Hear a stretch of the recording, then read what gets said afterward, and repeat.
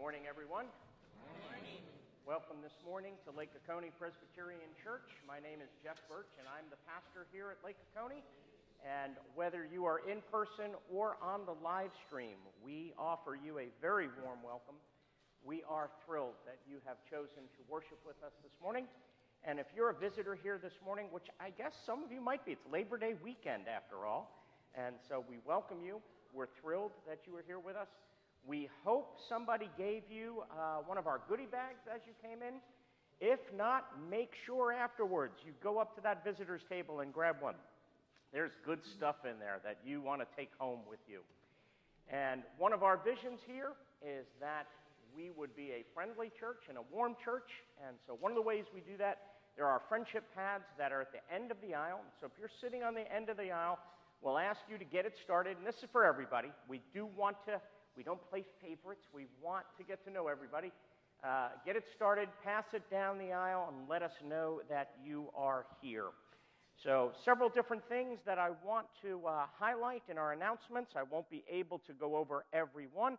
I hope if you were here a few minutes early, you saw the wonderful video Marianne Johnson did.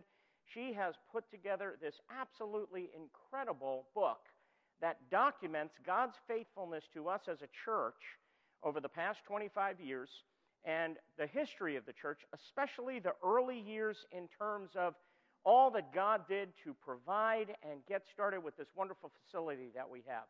And so there is a sign. If you're interested in purchasing one of those books, the cost is $40, and there's a sign-up sheet out in the narthex. We would encourage you to do the pre-order sign-up to get that, and we can place that order and get them in, so we encourage that. Next week is the start of Sunday school. And so, yes, we'll all be getting up a little bit earlier.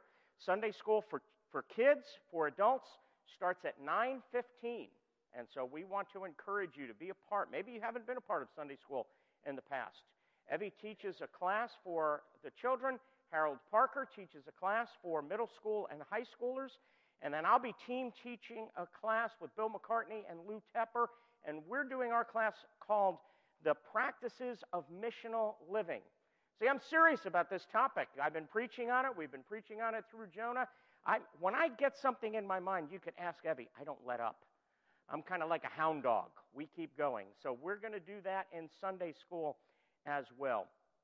As we look at continued new things going on, the music program is starting a new choir year. Folks, I won't even just say if you're interested in singing. If you are interested in making a joyful noise, even if you're interested in a grumpy noise, the choir is interested in you. They would love to have you participate in the music program. Amy Reber, our esteemed worship director, choir leader, she's ready to take sign-ups. You can do that.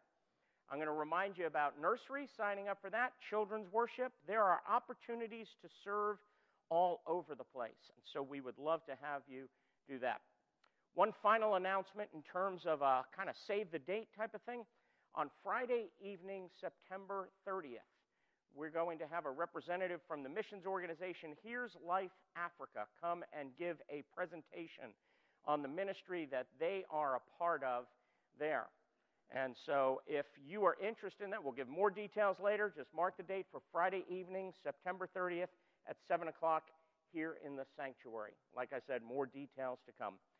So friends, that's some of what's going on in the life of the church. As we hear the prelude, let's be still and know that God is God, and we are here to exalt his name together.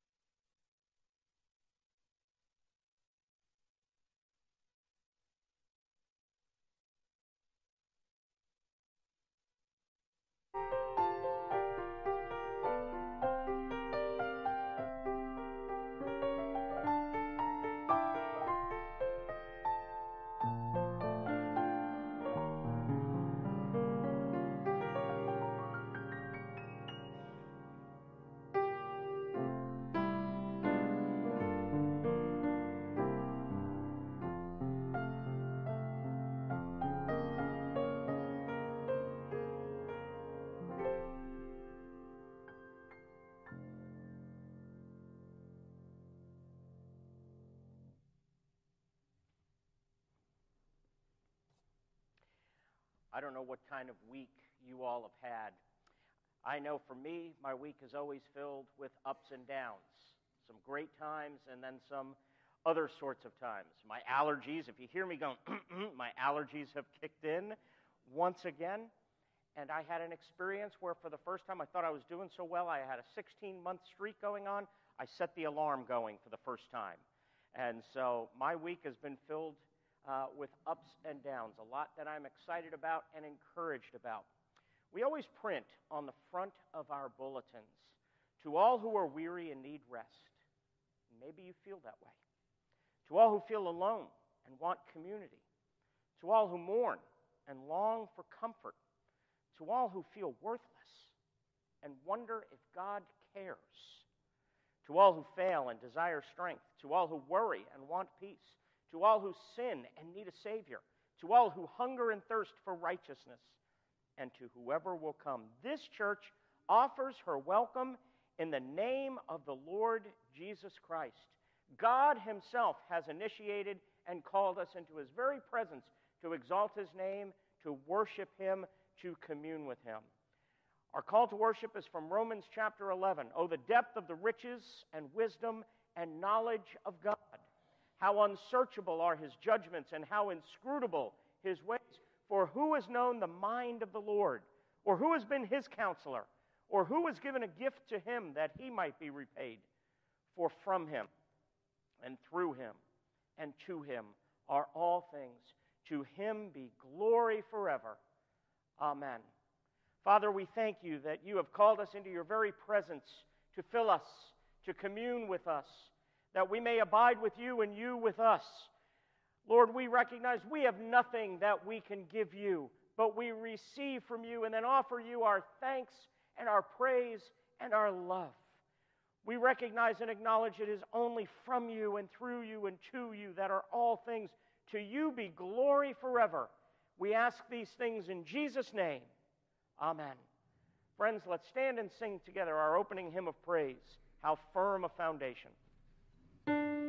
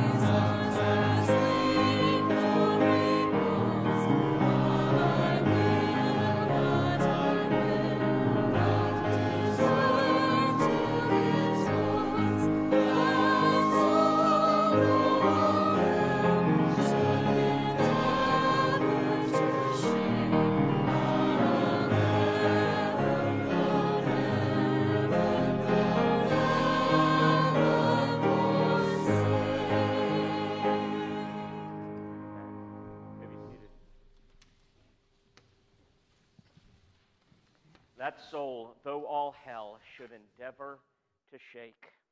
The promise of God is through Jesus Christ, I will never, no, never, no, never forsake.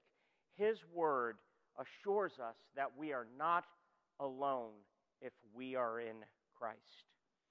The problem is we have this tendency to turn to other things.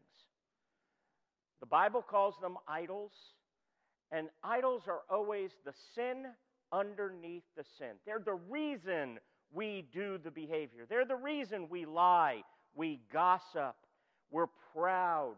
Whatever the behavior might be, it is caused that we have replaced or elevated something other than Jesus Christ to ultimate purpose. And those idols will not satisfy the needs of our soul. They won't bring us the security and the love, the union and communion, the satisfaction that our souls need, because they are not God. They are powerless. Listen to how the psalmist puts it in Psalm 115. Their idols are silver and gold, the work of human hands.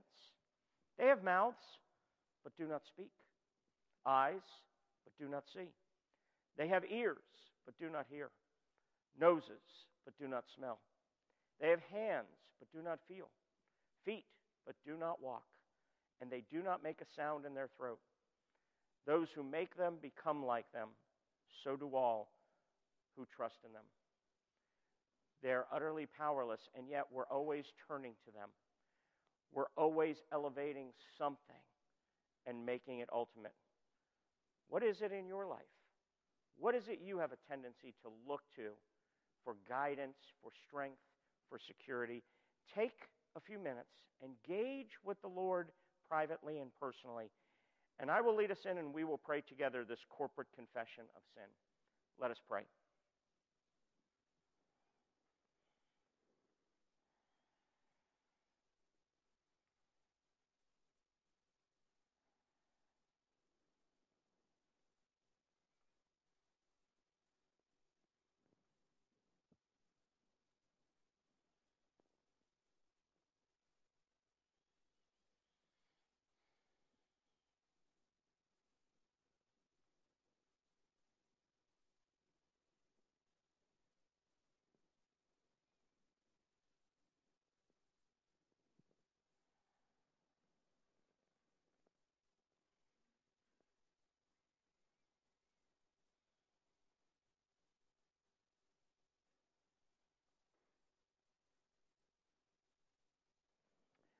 Let us pray together. Jesus, forgive my sins. Forgive the sins that I remember and the sins I have forgotten. Forgive my many failures in the face of temptation and those times when I have been stubborn in the face of correction. Forgive the times I have been proud of my own achievements and when I have failed to boast in your works. Forgive the harsh judgments I have made of others and the leniency I have shown myself. Forgive the lies I have told to others and the truths I have avoided. Forgive me the pain I have caused others and the indulgence I have shown myself. Jesus, have mercy on me and make me whole. Amen. How does God respond to our sinfulness? Our assurance of pardon is from Micah chapter 7. Who is a God like you, pardoning iniquity and passing over transgression for the remnant of his inheritance? He does not retain his anger forever, because he delights in steadfast love. He will again have compassion on us. He will tread our iniquities underfoot. You will cast all our sins into the depths of the sea. Friends, I wonder if that is how we picture God. I wonder if when we think of God, we think of him as a God who is overjoyed. Listen to the language. He delights in steadfast love. It exalts him to show mercy to us. We should be running to his altar to confess our flaws and our failures and our sins, because God is delighted in that. In and through the work of Jesus Christ, we could never save ourselves. Listen to this. He will cast all our sins into the depths of the sea. How deep do you think that sea is? And that's where he has cast them. Friends, if you are in Christ, if you have received Christ and are trusting him, you are forgiven as far as the east is from the west. Receive the assurance of pardon, and let's respond in praise. Let's stand together and sing In Christ Alone.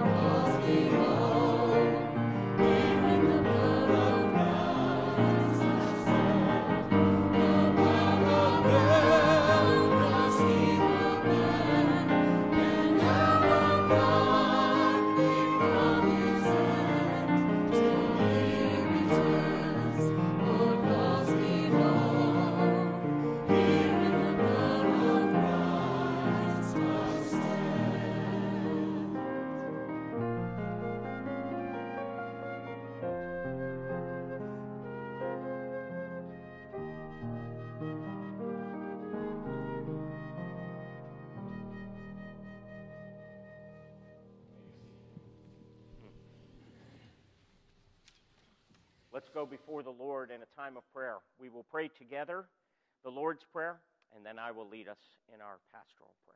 Let us pray. Our Father, who art in heaven, hallowed be thy name. Thy kingdom come, thy will be done, on earth as it is in heaven. Give us this day our daily bread, and forgive us our debts as we forgive our debtors. And lead us not into temptation, but deliver us from evil. For thine is the kingdom, and the power, and the glory forever. Amen. Father, we praise you for who you are. We think of the words that we just sang. Jesus commands my destiny. No power of hell, no scheme of man can ever pluck me from his hand. Father, we love and we thank you and we exalt you for the power of Christ. And there are many of our number who need that power now. They are suffering afflictions, whether they're in a hospital suffering from cancer, whatever the need might be.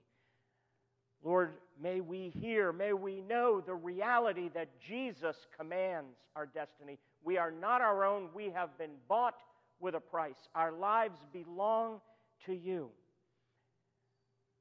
And we abide in you, and you abide in us. May we know that here in the power of Christ is where we stand. Not in our own power, not in our own schemes, not in our own devices, not in our own innovations. We stand entirely in the power of Christ. And Father, I do pray that that would be expressed in our lives and in our ministry. That as Jesus taught us to pray, we would be hallowing your name and praying for the coming of your kingdom and asking that your will, your values, your desires, they be done on earth as it is in heaven. That our lives and our motivations and our emotions and our thoughts would be in line with you.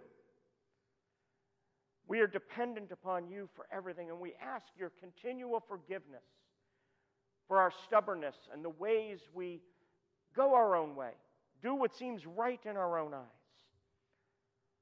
Father, as we're beginning kind of a new church year, we lift up the ministries of the church to you. We lift up the ministry teams. We lift up the elders and the deacons and the women's ministry and the choir, Sunday school that's starting, the home fellowship groups that are starting. We pray for the missions. And we pray, Father, for the vision of the church, that we would recognize that everything we do in here, we do some wonderful things, but everything is to equip us and to fuel us to take the gospel out there, out into the community. That we don't do things for the sake of ourselves. We do things to seek the shalom of the community and the city in which we live. That, Lord, we would be your instruments. You have a mission. You are seeking to renew and bring restoration and bring healing to this place. And you have a church for that mission. So may we be part of that church. May we love and cling to you and serve you with all our hearts and all our minds. Lord, may you capture our hearts and grab hold of us in a way that you never have before. That you would transform us. Father, we thank you for this time of worship. As we come before your word in a few moments, may you fill us. May you empower us and equip us for the calling that you have given to us. In Jesus' name, amen.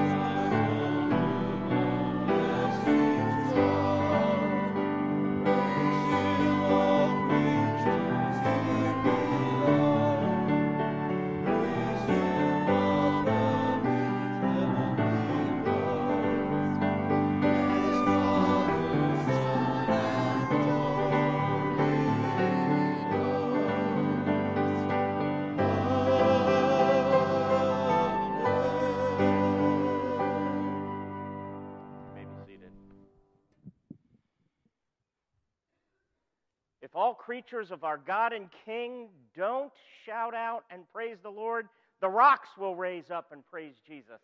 Every knee will bow and every tongue will confess that Jesus Christ is the world's true Lord.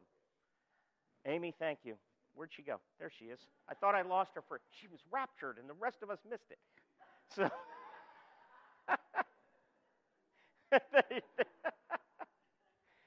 I absolutely, you better look out. I may be fired up now. I like all creatures of our God and King. That is a great, great hymn. Well, where did we leave? For those of you who haven't been with us, we are looking at the prophet Jonah. So if you want to have your Bibles open, Jonah chapter 1, the end of it, verse 17, and I'll read to chapter 2, verse 10. But where did we leave our prodigal prophet, so to speak? The one who got a direct call from God. Go to Nineveh, the capital city of the Assyrian Empire. Call out against it. Preach the gospel there. What does Jonah do? He runs the opposite direction.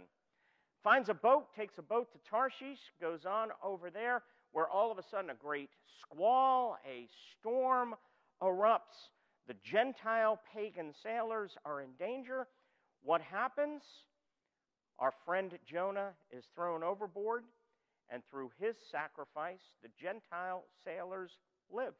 The sea is calm. The sailors are delivered. Salvation and grace have come to them. The sea is calmed. Jonah's drowning in the Mediterranean Sea. What happens to our prophet? Let's hear the word of the Lord from Jonah chapter 1, 17 to 2:10. And the Lord appointed a great fish to swallow up Jonah. And Jonah was in the belly of the fish 3 days and 3 nights. Then Jonah prayed to the Lord his God from the belly of the fish, saying, I called out to the Lord out of my distress, and he answered me. Out of the belly of Sheol I cried, and you heard my voice. For you cast me into the deep, into the heart of the seas, and the flood surrounded me. All your waves and your billows passed over me. Then I said, I am driven away from your sight. Yet I shall again look upon your holy temple.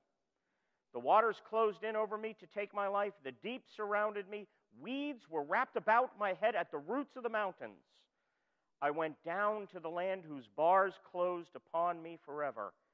Yet you brought up my life from the pit, O Lord my God.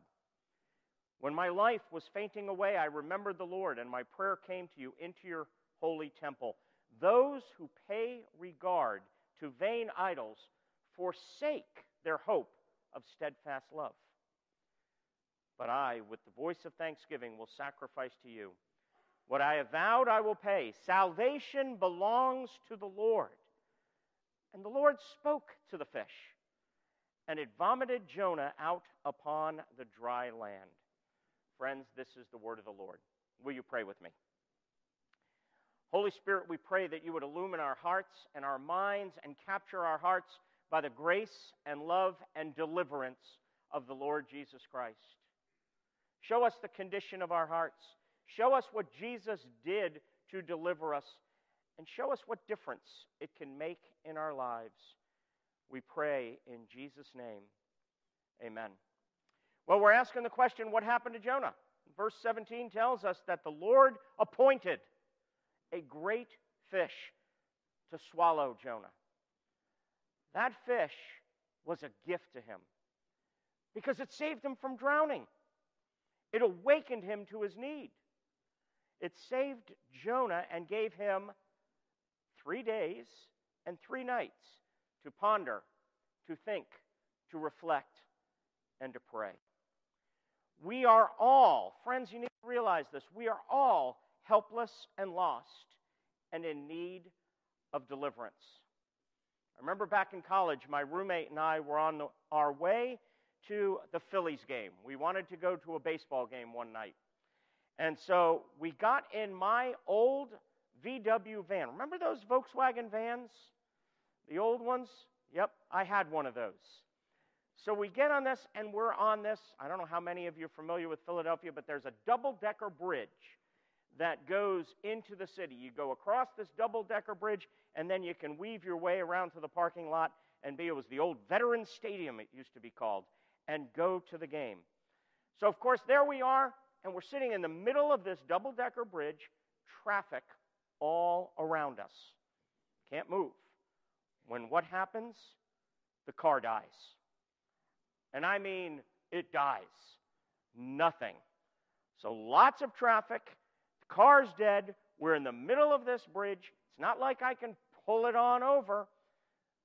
We're lost and in need of deliverance. What are we going to do now? We're helpless and we're powerless. So I get over. I'm sitting in the seat. I'm ready to steer. My friend, my roommate, gets out. Fortunately, there were a couple other people. They got out of their cars.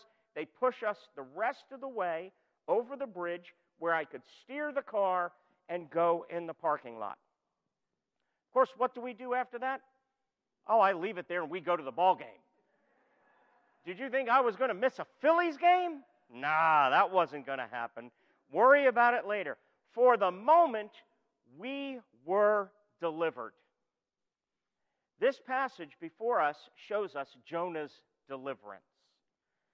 By God's grace, Jonah once again begins to experience God. The prophet who was running from God, escaping communion with God, escaping from the presence of God, now once again begins to seek the presence of God. Now, was his repentance perfect? Oh, no. In some ways, and we'll see this especially as we go through the book of Jonah, it was a shallow repentance, but it was movement towards God. And one of the things it reminds us of is we are not saved by the quality of our faith and repentance. We are saved by the object of our faith, which is Jesus Christ. Verse 9 says it all. Salvation comes from the Lord. Deliverance comes from Him. We don't contribute anything to our salvation. We don't contribute anything to our deliverance. What do we learn here in this text about God's deliverance of Jonah and subsequently His deliverance of us? Three things. We learn our need for deliverance, we learn the reality or the means of deliverance, and we learn the fruit of deliverance. First of all, we have to recognize so much attention is given. Why is Jonah famous? Why are people afraid? You ever notice you could talk to anybody, whether they're biblically literate or not, and say to them, who are you more familiar with, Jonah or Ezekiel, let's say? They're always going to say Jonah. Why are they familiar with Jonah? The fish. Jonah and the whale. The fish gets a lot of attention. Maybe a little bit too much attention. Sinclair Ferguson, who's probably one of my favorite commentators on the book of Jonah, tells a few stories given which vindicate the authenticity, the historicity, so to speak, of this narrative. For example, he tells a story of a sailor who fell overboard and was apparently swallowed by a fish of similar size to our friend Jonah's here. And then a fellow sailor of his fired a harpoon, struck the fish, and the swallowed sailor was vomited safely out and rescued. He tells another story of how a large fish was found dead on the shores of a sea one time, and when it was dissected, was found to have a horse inside of him. So yes, there is evidence of fish that size. That's there. But Dr. Ferguson makes the very good point that while it's commendable, it's good, it's okay to carefully examine the authenticity of such tales, we need to do so with great caution. Because he says it is possible that maybe a little bit too much discussion is placed on the identity, the historicity, the authenticity, the details concerning the fish, and it can divert us from the real and more important issues. I love his line. He says, he makes the point, the fish was only a walk-on, has a walk-on part in this gripping drama. So yes, while there is a natural miracle here in the physical preservation of Jonah, the greater miracle is the spiritual restoration of Jonah. The greater miracle is Jonah's salvation. Jonah's moving towards God. See, we have to recognize the target is always the heart. And Jonah expresses his need for spiritual restoration. Look at his prayer. Look at him. Now he is in the belly of the fish. Look at verse 2 with me. He says, "Then Jonah prayed to the Lord his God from the belly of the fish, saying, I called out to the Lord out of my distress." Isn't it amazing how often we turn to the Lord when we're in distress? We tend to turn more to the Lord when we're feeling broken, aren't we? Out of Jonah's distress, where he goes, "Okay, Lord, here I come. I'm returning to you." Before it's, "I have a job for you to do." Nope, running the other way. And of course, he gives the testimony, because God's a God who delights in steadfast love. God answered me. Out of the belly of Sheol. Now recognize what Sheol is. Sheol is the Hebrew term for the place of the dead. That's what Jonah's referring to himself here. He says, out of the belly of Sheol. He doesn't say out of the belly of the fish. Out of the belly of Sheol I cried, and you heard my voice. For you cast me into the deep, into the heart of the seas, and the flood surrounded me. Notice the language of the flood, hearkening back to the days of Noah. The flood as a form of judgment. All your waves and your billows passed over me. And then I said, I am driven away from your sight, yet I shall again look upon your holy temple. Now, Jonah reveals in his plea for deliverance a very important truth that we need to apply. And that is, our restoration to God is mainly a heart issue. We need healing in the area where our rebellion was seated, in the heart. Repentance, which is mainly a returning to God, is a heart issue. It is not simply doing the right thing. Yes, behaviors can be attached to it. Behaviors are the fruit of repentance. But repentance is a relational issue, a moving towards God. It is a returning to God in our hearts. Jonah is beginning to see his spiritual bankruptcy.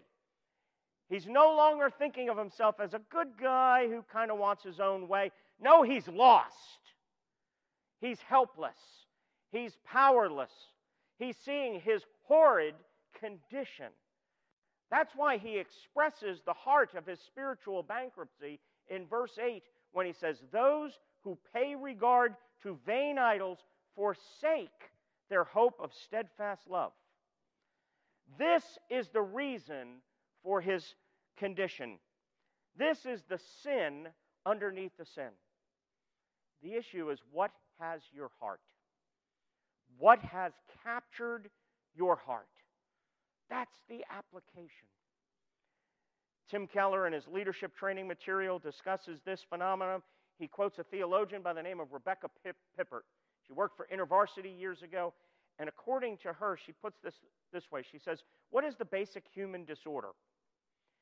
She writes, according to Brazilian psychiatrist Kep, it is the disease of theomania, the desire to be God, the desire to be the playwright instead of the actor in the drama.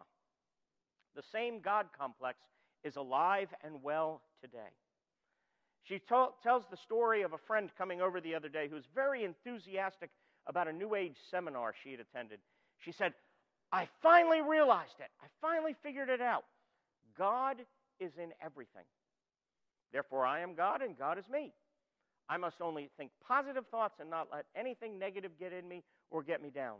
I don't say anything is wrong anymore. I just say it doesn't work for me. Pippert looks at her friend and she says, you're the mother of teenagers, aren't you? You're the mother of teenage children, to which she responded, yep. So how does your philosophy work in raising children? Are they permitted to follow the same logic that you're espousing? When you tell them to be in at a certain time, are they allowed to say, sorry, Mom, that just doesn't work for me? See, why do we have this basic human disorder? What exactly is idolatry? What is it to pay vain regard, to cling to worthless idols? The dynamic is given to us by Paul in Romans chapter 1. In Romans chapter 1 we read, for although they knew God, they neither glorified him as God nor gave thanks to him. And then down in verse 25, he says, they exchanged the truth of God for a lie and worshiped and served created things rather than the Creator. Tim Keller probably does the best job explaining this dynamic and what this means for us. He says if we look at this, our root problem is our unwillingness to glorify God. For although they knew God, we were built to worship God. The knowledge of God at some level is ingrained in us, but we've suppressed that truth in unrighteousness, in our unwillingness to glorify Him, to worship Him, to give Him the glory that He's due. That's our root problem. It's a rebellion, a heart rebellion that is unwilling to glorify God. So what do? We choose created things as gods. The text says we worshiped and served created things rather than God. See, we must worship something. And then he says, therefore, each life is distorted by a life lie. He says at the base of all our life choices, our emotional structure, our personality becomes a false belief system that is centered on an idol. That there is something besides God that gives us life, that gives us security, that gives us significance, that gives us purpose.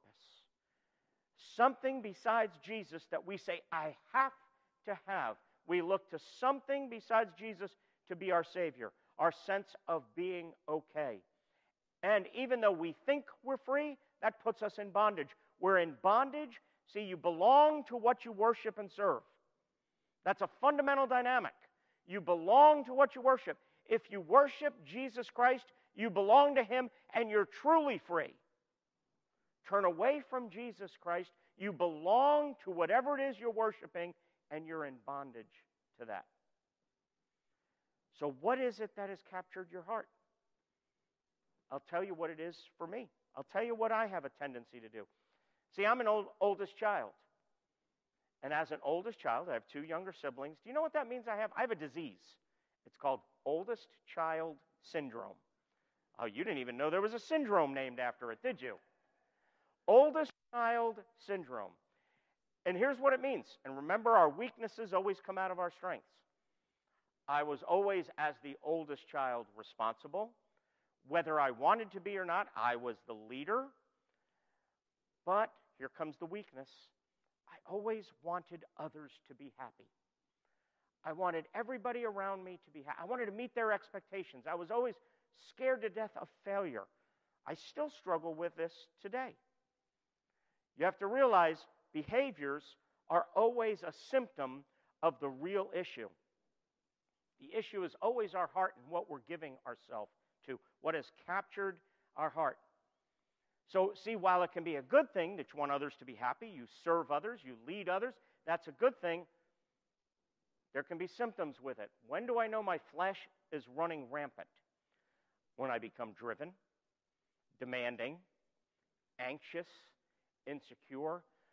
I want everybody to be happy, and I'm going to need that more than anything else. And I can become a bit of a people pleaser in that sense. Because the reality of the text is those who pay attention, who pay regard to vain idols. Remember the language of the text, vain idols. They have mouths, but they can't speak. They can't communicate life. They have eyes. What do eyes do? They allow you to see. They can't give guidance. They have ears that are meant to hear. It's part of relationship. Idols can't hear you. You can't speak to the idols and they respond. They're vain idols. So when you pay regard, you may still be saved, but the light of joy has begun to be dimmed. You're not experiencing God the way you were meant to. Jonah had to learn that the way up is down. And for him, it was way down, all the way into the belly of a fish. Which brings us to our next point. How did Jonah make it back up? What were the means of deliverance? We've already noted that Jonah's restoration to God was from the depths. And in God's grace and providence, God intercepted Jonah's self-destructive behavior. Look at verse 5. Jonah says, the waters closed in over me to take my life. The deep surrounded me. Weeds were wrapped about my head at the roots of the mountains. I went down to the land whose bars closed upon me forever. Yet, and I love the word yet you brought up my life from the pit, O Lord my God. When my life was fainting away, I remembered the Lord, and my prayer came to you into your holy temple. Friends, this language is the language of judgment. Jonah is reflecting on the judgment of God on his life. The engulfing waters threatened me. Earlier in verse 4, he confessed, I am driven away from your sight. What Jonah is recognizing is that he deserved the judgment of God. That he deserved this. That he's without hope. That he's helpless. But listen to his testimony. He says, yet you brought my life up from the pit. This is alluding to the language of Psalm 40, where the psalmist says, I waited patiently for the Lord. He turned to me and heard my cry. He lifted me up out of the slimy pit, out of the mud and mire. He set my feet on a rock and gave me a firm place to stand. Now, from where we're standing, from our perspective, looking back on Jonah, how does God lift us up out of the pit and place our feet firmly standing on a rock? See, we know from our perspective that while Jonah only went down to the belly of the fish, who's the greater Jonah? Who is Jonah pointing to? Jesus. That Jesus is the greater Jonah who actually went down all the way to the belly of the earth, where the waves didn't just engulf him, they crushed him. He went all the way down under the waves. Jesus is the rock who went all the way down for us as our substitute. See, look at what it says in verse 4 and then again in verse 7. Jonah says, yet I shall look again upon your holy temple. And then in verse 7 he says, when my life was fainting away, I remembered the Lord, and my prayer came to you into your holy temple. Why is the fact of the temple so significant that it's repeated twice? First, because the temple was the place of God's most intimate dwelling place. It was the place of his intimate presence, the place where heaven and earth met. It was the place that represented for Jonah what he was previously running away from as fast as he could, but now he's moving towards. He says, yet again I will look upon you, where? In your holy temple. I'm moving towards your intimate presence. He is desiring, he is hungry for intimate communion with God. Remember I said repentance is relational. It's not just I'm doing the right thing. It's our hearts being captured by a greater love. Our hearts being captured by the love of Jesus Christ. I will look, it is significant that he says, I will look upon you in the place where heaven and earth meet. He is wanting the presence of God. And second, the temple is the place of sacrifice. It is the place where sacrifices for sin is made. Jonah looking towards the temple is saying, like it says in Rock of Ages, all for sin could not atone. Thou must save, and thou alone. Salvation comes from the Lord. Jesus is the ultimate sacrifice for our sins to make us acceptable for God. No amount of success, no amount of relationships, no amount of health, no amount of money, no amount of fame, no amount of recognition can make you acceptable before God. As a matter of fact, what does the prophet Isaiah say? He says, all our works, our best works, think about this. This is why the quality of Jonah's repentance is not what matters. He could give the best repentance, say the greatest prayer, with the most amount of faith. But Isaiah says, all your best works are like filthy rags in the sight of God. Offer your best prayer, give your best behavior, your best repentance, and it will never make you acceptable before God. Only Jesus' sacrifice as your substitute. He substituted himself for you. He went all the way down. He took the judgment of God so that the judgment of God will never have to take you. That's why it was significant that Jonah was looking towards the temple. That was the place of sacrifice. And what difference does it make in his life? Well, just as in Psalm 40 we read, he put a new song in my mouth, a hymn of praise to our God. What do we read in verse 9? He says, but I, with the voice of thanksgiving, will sacrifice to you. What I have vowed, I will pay. Salvation belongs to the Lord. Oh, friends, what a powerful testimony. Jonah goes from running away from the Lord to salvation comes from the Lord. And the fruit of grace, the fruit of deliverance in a person's life is worship. The song of the gospel is in Jonah. He is singing a song of thanksgiving. And notice what else? When he says, I will sacrifice to you, that doesn't mean he's sacrificing to be acceptable. That means he's now recognizing that his whole life belongs to the Lord. His heart has been captured by a new love. The target is always the heart. Jesus loves you so much, he wants to capture your heart. He doesn't just want a part of you, he wants all of you. That's why Paul wrote in 1 Corinthians chapter 6, we are not our own. We were bought with a price. And friends, let me tell you something, that is the only way you can be free. Our culture tells us at every turn, you are your own.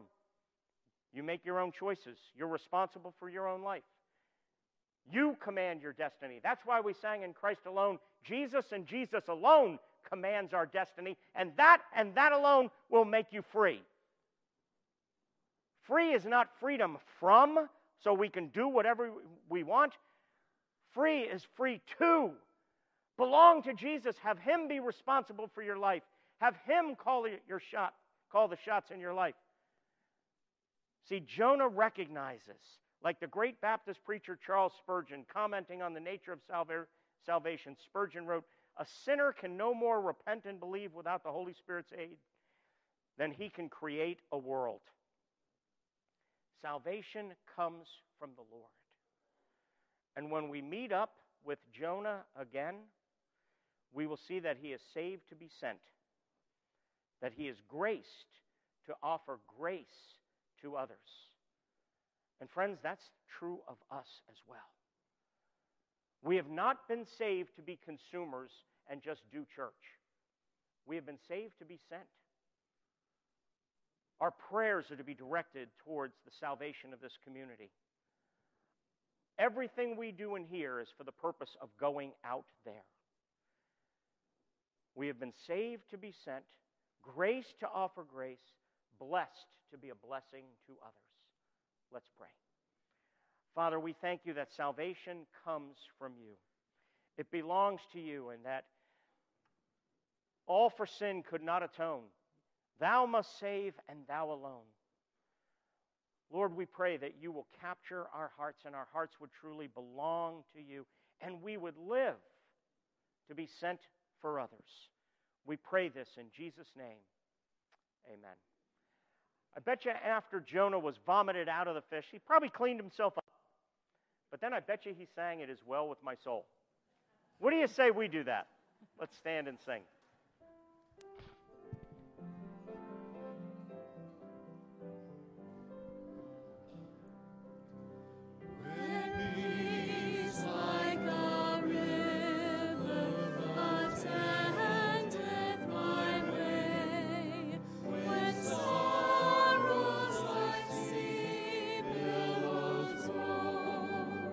Whatever my lot, thou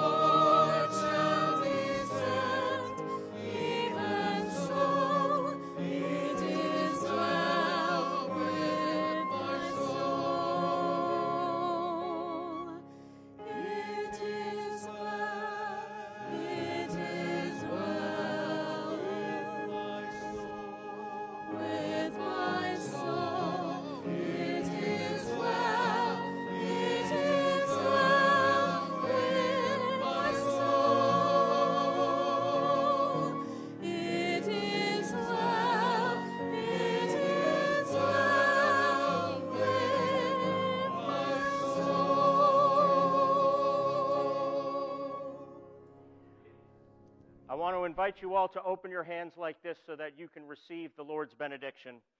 The word benediction means blessing. And the gospel is our richest blessing. And we receive that blessing so that we can go out into the world to be a blessing. And so, my friends, receive the blessing of the Lord. May the God of hope fill you with all joy and peace in believing, so that by the power of the Holy Spirit you may abound in hope. Amen.